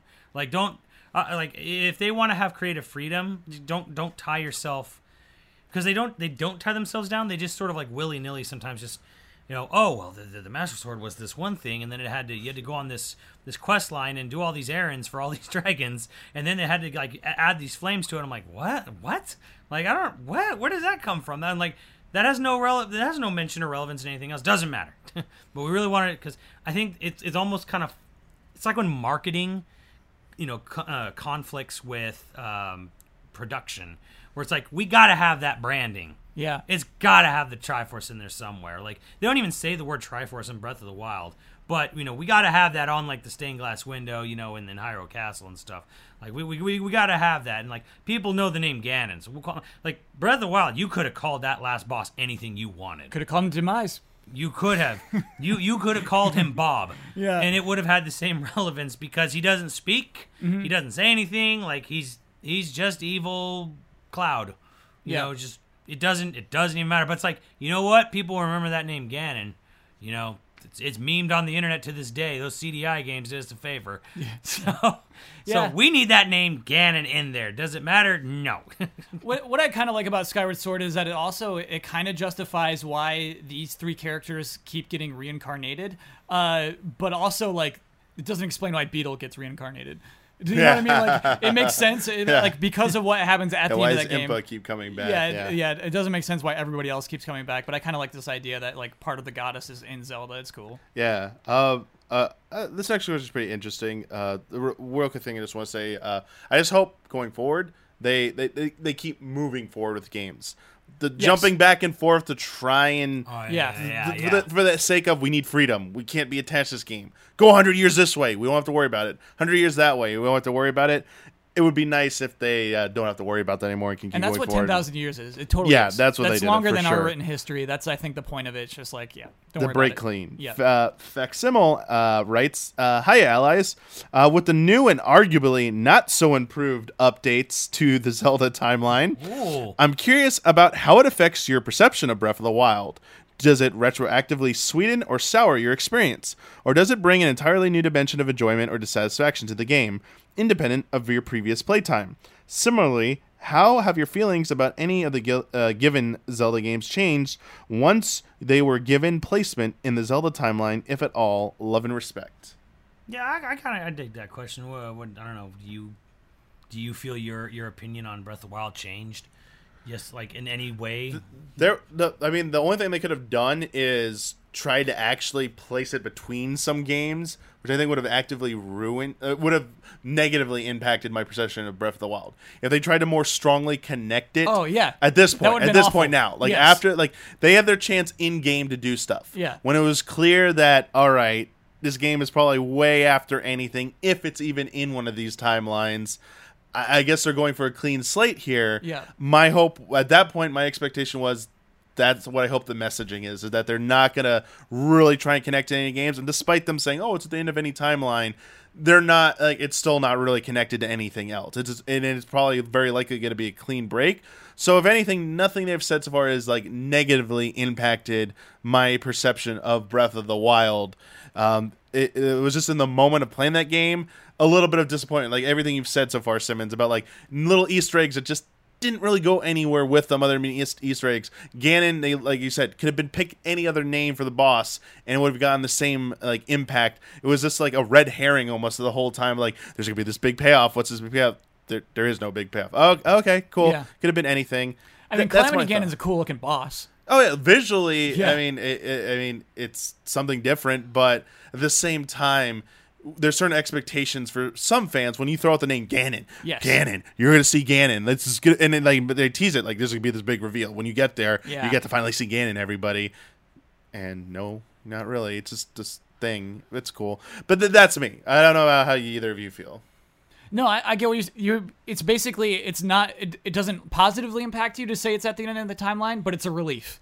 And I'm there with you. It's a relief that it's at the end. Yeah, because when they throw out like the 10,000 years number, it's kind of like okay, this is at the end of whatever. Yeah. And if they tried to smush it in between two other games, I would have been like, no, why? Why would you do that? Yeah. You know, because and even if you wanted to say, oh well, you know, it's after Skyward Sword but before everything else, like no, because you directly reference things from other games happening before it. So relief that they're putting it at the end. I'm disappointed that they're not going with it's its own thing. Yeah, but I'm very neutral either way on it. Just kind of like whatever, you know, it's fine. At least they're acknowledging that they put a lot of time and distance between them. But I really kind of, it would have been more positive for me if they had just said it's brand new, like it's rebooted. This has no connection like to anything. We're just going forward from here. This is the new start. I would have more positively looked at it like that rather than trying to say like, you know, doing that. It's wherever you want it to be, honey. You know, like that's my only thing I can say about positive or negative on effect of that game in particular for me. So, all right. I mean, yeah, I think we all kind of like feel much the same. I want to wrap this up by bringing this back to one of the most, I think the biggest questions asked about this topic from certain people, like, and where you stand on the on this kind of like question. It was brought up by VG Junkie, and another ally, Morgan Mahala, also asked a question that's very similar to VG Junkie's. So I'm going to read VG Junkie's submission, but they basically asked the same thing. Do you think that Nintendo actually cares about the Zelda timeline, or is it just an arbitrary fan obsession that they decided to play along with? As previously stated, it's basically like they decide a game's place in the timeline only after it's already done. Do you think that the ties and references we have between games are planned as part of some overarching through line, or are they really just the work of some random staff members that had cool ideas for references to older games? I have my answer. I have a question to before we get into this. I remember hearsay of a document. Of a secret document before the timeline was public. Yeah. I now believe that document never existed. So, to clarify, yeah, you're talking about a document that Miyamoto said in I believe it was an interview with Super News, maybe a decade or more ago. Sure. Where the outlet asked about it, and Miyamoto said, "There's actually a document we have that connects the games." It was later clarified to be just bullet points about certain things that would connect to each other in the game. It was, and when I talked to Takashi Tezuka at E3 a few years ago when we were still game trailers, essentially admitted to part of, if you're looking for an official answer to this, Tezuka said him and Miyamoto, they never conceived some grand overarching storyline like when they're making the original Legend of Zelda. There was no document from the start. They weren't charting out future games. They basically were worried about creating lore and stuff just for a single game. There's plenty of stuff that's come out since that talks about like the different ideas they had for the original Legend of Zelda, from like the Triforce being computer chips and stuff to like the future thing that everyone now wants to see happen. Yeah. They had a lot of crazy things, but it's clear that like they had multiple different weird, crazy, awesome ideas they wanted to try out for the original Legend of Zelda. They went with one. And it's pretty clear after the facts, as they moved on since that game, oh, let's make a sequel. Well, don't sequels usually, like, it's like common sense. Oh, the sequel. Yeah, it'll just be like after. It'll be the next one or something like that. But, I mean, they've always introduced elements of, hey, we will acknowledge a previous game, but we will also introduce new elements that sometimes confuse people. And the answer to this question is that it's a little bit complicated. I don't think Nintendo cared about... They do not care ahead of time about planning out how to, for the original 30 years of Zelda, up to Breath of the Wild. I do not think Nintendo cared about mapping out all of the games. There was no, hey, our next game is going to be Skyward Sword. Okay, we really got to figure out, it's going to be a prequel. We really got to figure out how it connects all those games. They're like, no, make it a game first, and then we'll start filling in maybe some cool nods and stuff like that. I think that's the best you ever get. There are a few exceptions here and there, but I think that's the base level you get from that. And I do think a lot of the work is done after the fact. The biggest exception to this is that there have been a few key staff members, a part of the Zelda team over the years, that tried to work in a little bit more of like a planned continuity between the immediate games they were working on. Who are these people? Like Yoshiaki Koizumi, Kensuke Tanabe, Tezuka himself. But the thing is, I don't think they were creating like lore for the larger mythology of the series is the best you can point to. I still don't think, despite like my love and passion using them that you routinely as defense for why there was a Zelda timeline, I don't even think they were conceiving of a large order of games falling into like a master timeline. I think at any point, like Koizumi is like, I'm thinking of like 2 or 3 games in my head. I want them to connect like this, and it's like, oh, Ocarina of Time, like in Majora's Mask, and maybe the Wind Waker, because Ocarina of Time and the Wind Waker have a lot of strong connections to each other. But no one ever until recently, when they were told, hey, let's sell some books that put together the whole history of like the Legend of Zelda series. Let's try and nail it down. I don't think anyone at Nintendo was actively at any point trying to fit every single game into a continuity, unless they were asked about it. They only started thinking about it because the press started asking, because fans started asking about it. That's my honest, like the most honest answer I think you get is that it is a complicated answer. Tones and beliefs shifted over time as key staff members changed, but the Zelda series continuity was never something planned from the beginning. It wasn't even planned through the midway. And I think as the creators were made more and more aware of fan theories or fan expectations, fan perceptions of the game, input from like the other subsidiaries, probably Nintendo America, Nintendo of Europe, they were like, let's throw in some of this stuff. Like, it's nice. And I think they do cared about some elements of it, too. I also talked, like, Koizumi definitely cared about the stuff he was playing. I think even Miyamoto cared about some of the elements here and there. Ocarina? Yeah, and even, like, Aonuma, and I definitely know Fujibashi cares whether or not you think he's good or not. He definitely has a passion for trying to connect stuff together. It's just they've all tried to connect their individual stuff, and that's why it's always been a hodgepodge of, like, and a mismatch of, like, where these go together, but these don't go together. But like they should have just like split off everything into their own isolated clusters and been like, this was like the old series, like in their self-contained. Here's like the 3D Zeldas, and they're all in their own self-contained series. Here are all the spin-off or like the Capcom or the flagship original one, the Fujibashi arc basically of like those Minish Cap, Oracles, Four Sword stuff, and then this new one. I think maybe doing like micro series would have worked out and better. But at the same time, there's a little bit of beauty and appreciation to seeing fans over 30 years try and piece all this together, but never quite able to do it and stuff. Like there would always be like someone pointing out, well, that doesn't fit quite right together. And I think it was a fun pastime for a while, but I think at this point, Nintendo either needs to decide with Breath of the Wild 2, do we want to make continuity going forward, and what do we want out of it? And what do we want users, like the consumers and fans, to get out of it? Or like I think they need to pick something and stick with it this time, and they'll be better off for it. Yeah. Going into my, this is like a big pre-canned speech here. Let's do it. For me is I don't, again, mostly the kind of what you were saying about like I don't think necessarily there was any great pre-planned thing, especially 30 years ago. When Miyamoto and Tezuka were making Zelda 1 and 2, they were not thinking of future games. I think they were so young, and video games industry itself was so young and just sort of just rebounding. Like, there was no idea in your heads about making this giant, sprawling epic that would go on for 30 years. Like, or even a franchise. Exactly, even a franchise. So the way I look at it is this. When they started, there were people who did care a little bit about what was going on. So, in the early 90s, Yoshiaki Koizumi was a film student. He graduated from a film college. And he got hired on at Nintendo because, like most college people, you don't always get the job you want that you went to school for. So he takes a job at Nintendo.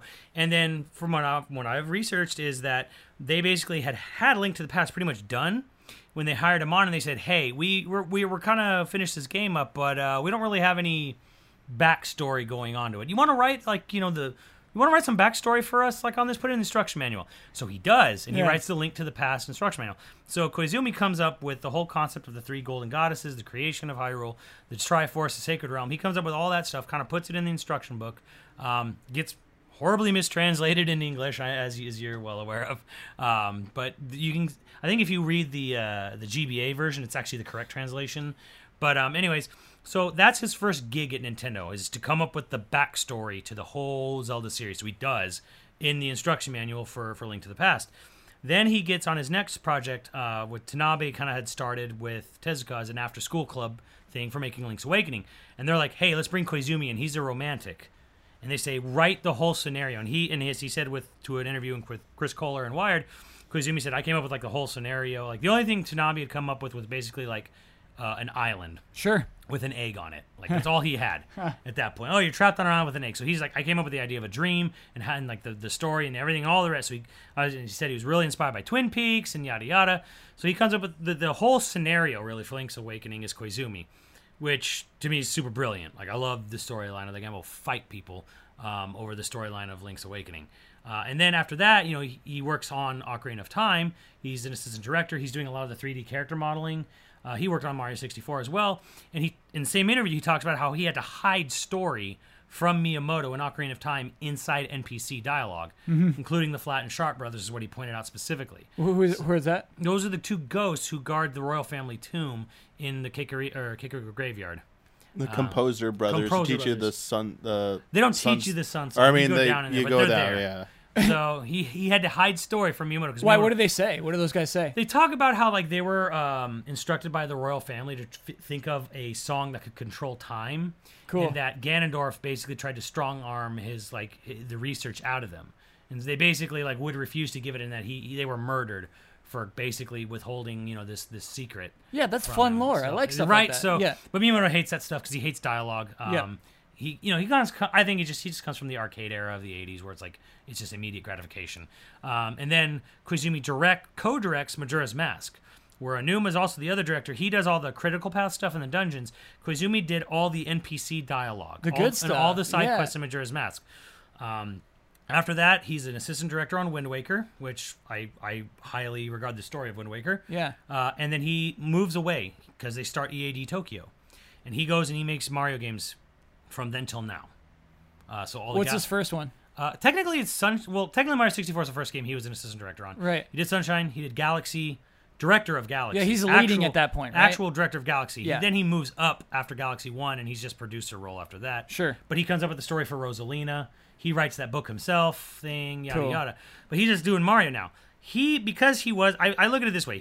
We had a guy who came from a story-driven art school path. He had this lore built in. He kind of tried to always because from Link to the Past to Wind Waker, they were easy to follow. They actually definitely connected. After that, you have other people doing various different Zelda games at various different times, and that's where I think all the jumbledness comes from. With how does Twilight Princess fit in? Very, very roughly. After Majora's Mask, stuff like that, and Four Swords Adventure over here somewhere. So, and then Phantom Hourglass and Spirit Tracks do follow a very linear timeline. Like they're obviously very following Toon Link down that path, but it's all the games post Majora's and Wind Waker are just they don't fit nearly as well because Koizumi left. You had the advantage of having a guy who at least in his brain was connecting all these stories he worked on for all the sequence of those 4 or 5 games in a row. So it's it was easy for them to connect because whether he was super serious about it or not, the idea was he still was it was his brain who thought up most of this lore stuff. Yeah. And when his brain's not gone, and Nintendo, I don't think cared that particularly. I don't think there was ever a moment where they're like, hey, can you come down, back to Kyoto and go over the series lore? No one's fact checking him in Tokyo about it. They were just kind of we'll go make our games and you'll make your games kind of thing. And I think that's what happened there. And that's where the confusion came from. So I think it's kind of a problem of you had someone who was kind of doing something. He kind of started something. And the fans really gravitated towards it, so they didn't want to let it go, but they also didn't care that much that they're I need to have a Bible.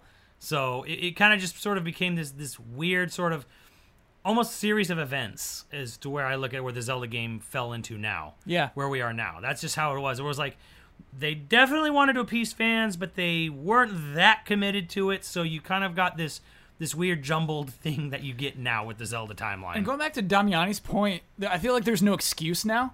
It's you've done your reboot essentially. You've given yourself 10,000 years. If you want to make a timeline, if you want to put a timeline up on your website, do it right. Make that Bible. Do that right now. I mean, my greatest wish, honestly, for the Zelda series would be for them to just get in touch with Koizumi and say, can you write, I mean, he's so high up at Nintendo now, though, but can you just write us a series Bible? Just write us a long list of things that whatever. Yeah, he's hardware designer at Switch now. Yeah, it's ridiculous. So just come up with a timeline for us, and we'll just kind of pick and choose where we want to put the next 10 games. Yeah. We'll just that'd be so good. To me, I'm it doesn't have, make it as detailed or undetailed as you want.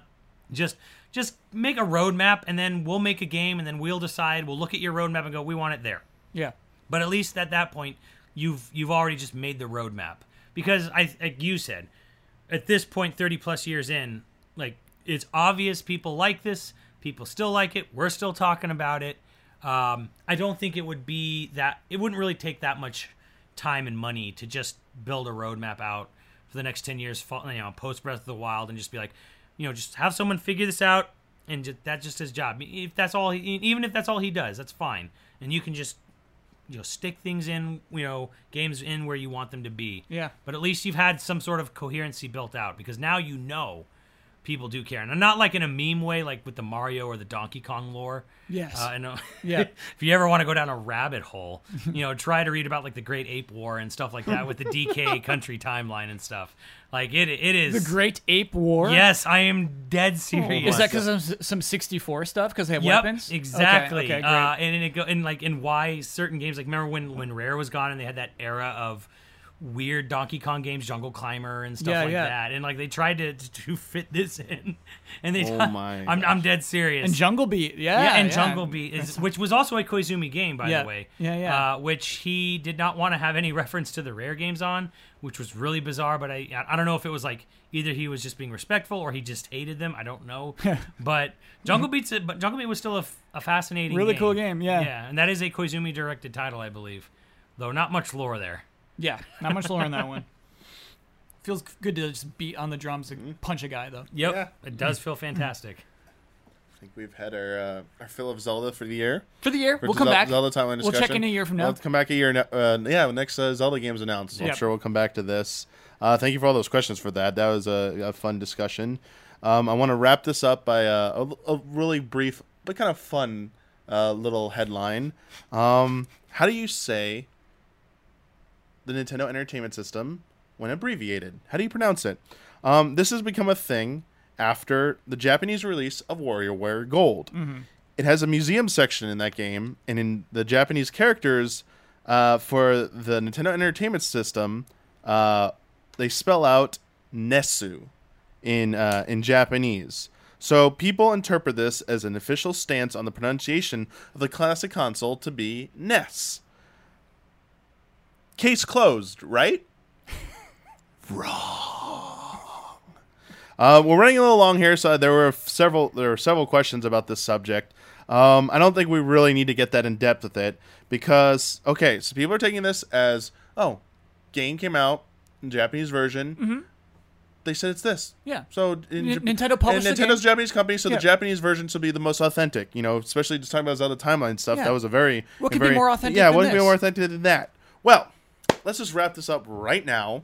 I'm gonna play a clip. You all are gonna hear it in just a second, and you're gonna see it in just a second. This is from E3 2005, and it features the late and great Satoru Iwata. And he's coming back to help us settle this debate. Wait, who is Satoru Iwata? What is his job? President and CEO. Yes. Definitive. This is going to be the definitive way to pronounce the... At the time, he was the president and CEO. Yes.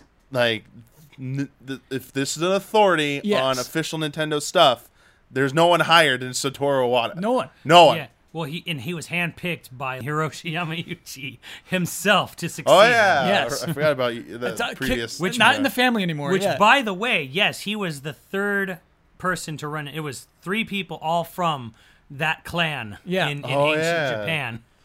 Do you think that ran there's Nintendo? The first non-family member. And he was the first non, and he was handpicked. Do you think there was a Yamauchi who was like really bummed that he wasn't picked? That secretly plotted against Satoru Iwata? Yeah. Oh. Anyway, sorry, we but got way off. Okay. In terms of authority... Because that has anything to do with Gunpei Yokoi. Oh, don't get into that. Don't. That's too All right, sad. let's not. That's a we're weird. gonna go down that is a line. terrible rabbit hole. All right, so check this out, and we'll be right back.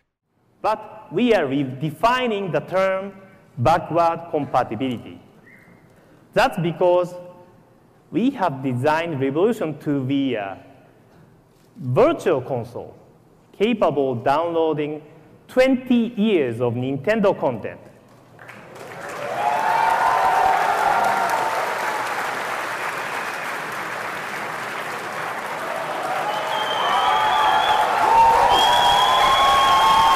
You will be able to purchase great games originally created for NES, Super NES, and Nintendo 64. It is accurate to say that Nintendo Revolution is technically capable of playing virtually every Nintendo console game ever created.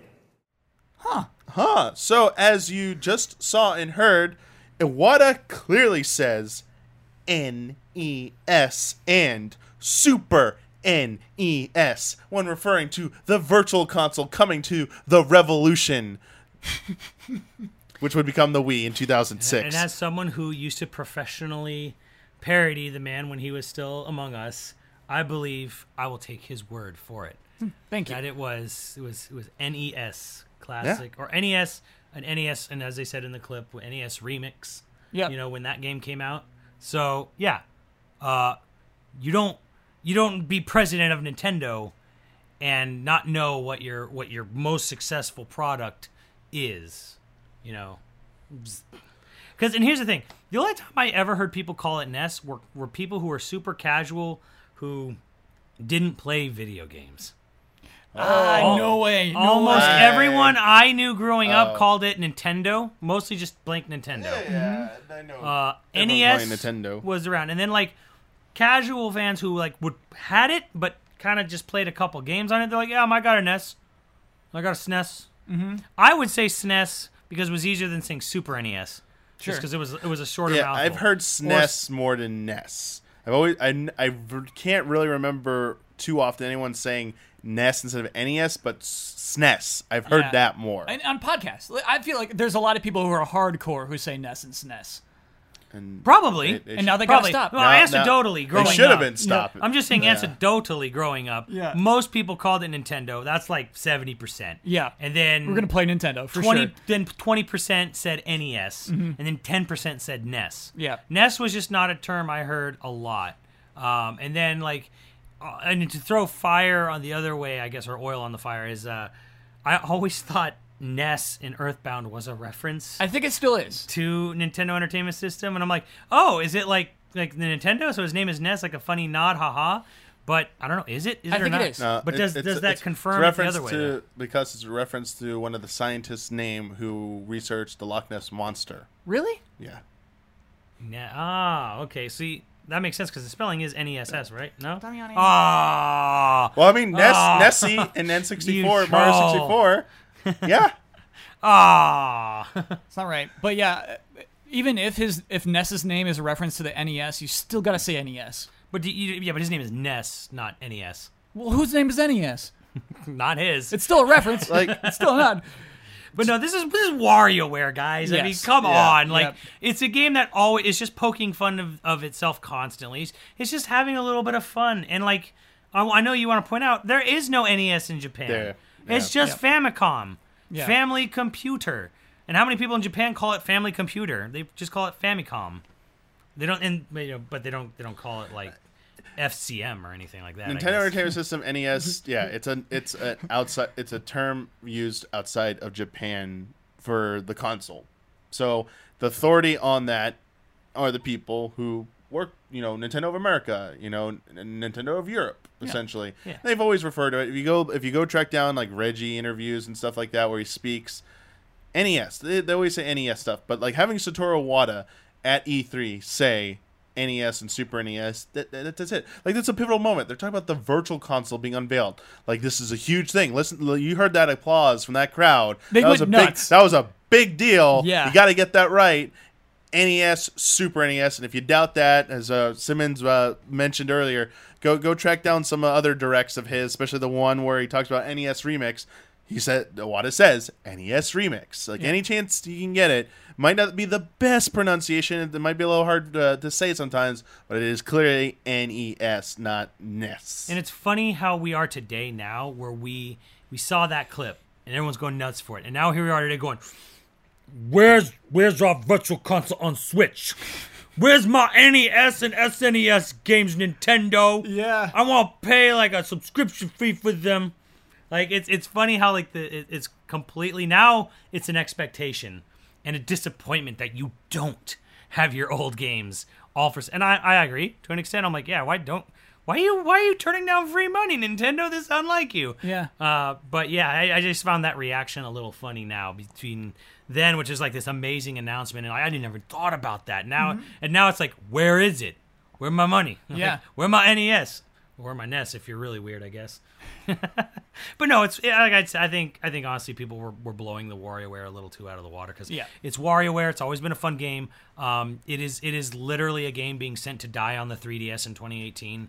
I'm sure it's fantastic, But Oh, it is. I've been playing it. It's fun. yeah, I'm sure it's a fantastic game, but it's Yeah. like it was announced kind of briefly in one direct and then never heard from again from Nintendo. Yeah, it's officially. a bummer because there's actually a lot of new interesting things. I thought it would be just mini games all thrown together. Yeah. It's this weird story to it, and like they put a lot of effort into this It's thing. like turning into like the Wario's Woods or something like this. Super late in Yep. the games, like Kirby's Adventure. Yes. This came out long after the system's prime, but guess what? It was fantastic. Mm-hmm. So I kind of feel that's the unfortunate fate of this WarioWare game with like the zero advertising. Like this reminded me it existed when you said, Viral "Hey, marketing." did you hear about that NES thing?" And I'm like, Yeah. "What thing?" And I'm like, "Oh, people are going nuts because they call it a Nesu in WarioWare." And I'm like, "Oh yeah, that game comes out in August. Oh yeah, it exists. Oh, that's sad." Yeah. Very true. Very true. That is going to wrap it up, though. Good episode. I want we to. solved a lot of problems here today. Yeah, we did. A lot of things worked out here. I want to thank every one of you who sent in questions for this episode. If you'd like to submit questions to be considered in future episodes of Friend Code, look out for a post on Patreon for $5 and up patrons the week that we'll be recording episodes, so every other week. And I will do a post calling for your questions and submissions. And just check the topics. Keep the questions related to the topics we're talking about. More likely to get selected. And I picked them to help drive the conversation, as you saw this time. I also want to thank Simmons for coming down and being on the episode. Oh, yeah. My pleasure. And where can people check out your guys' stuff if they're interested? I mean, honestly, you can just go if you just YouTube or Google Yo Video Games, you'll find us.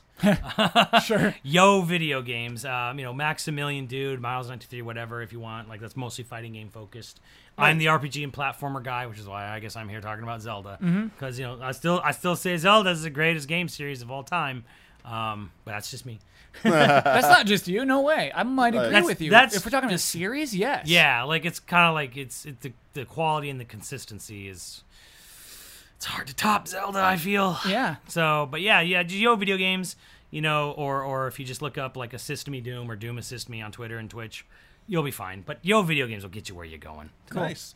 And thank you, Kyle, Yeah. for joining and sitting through all that Zelda talk.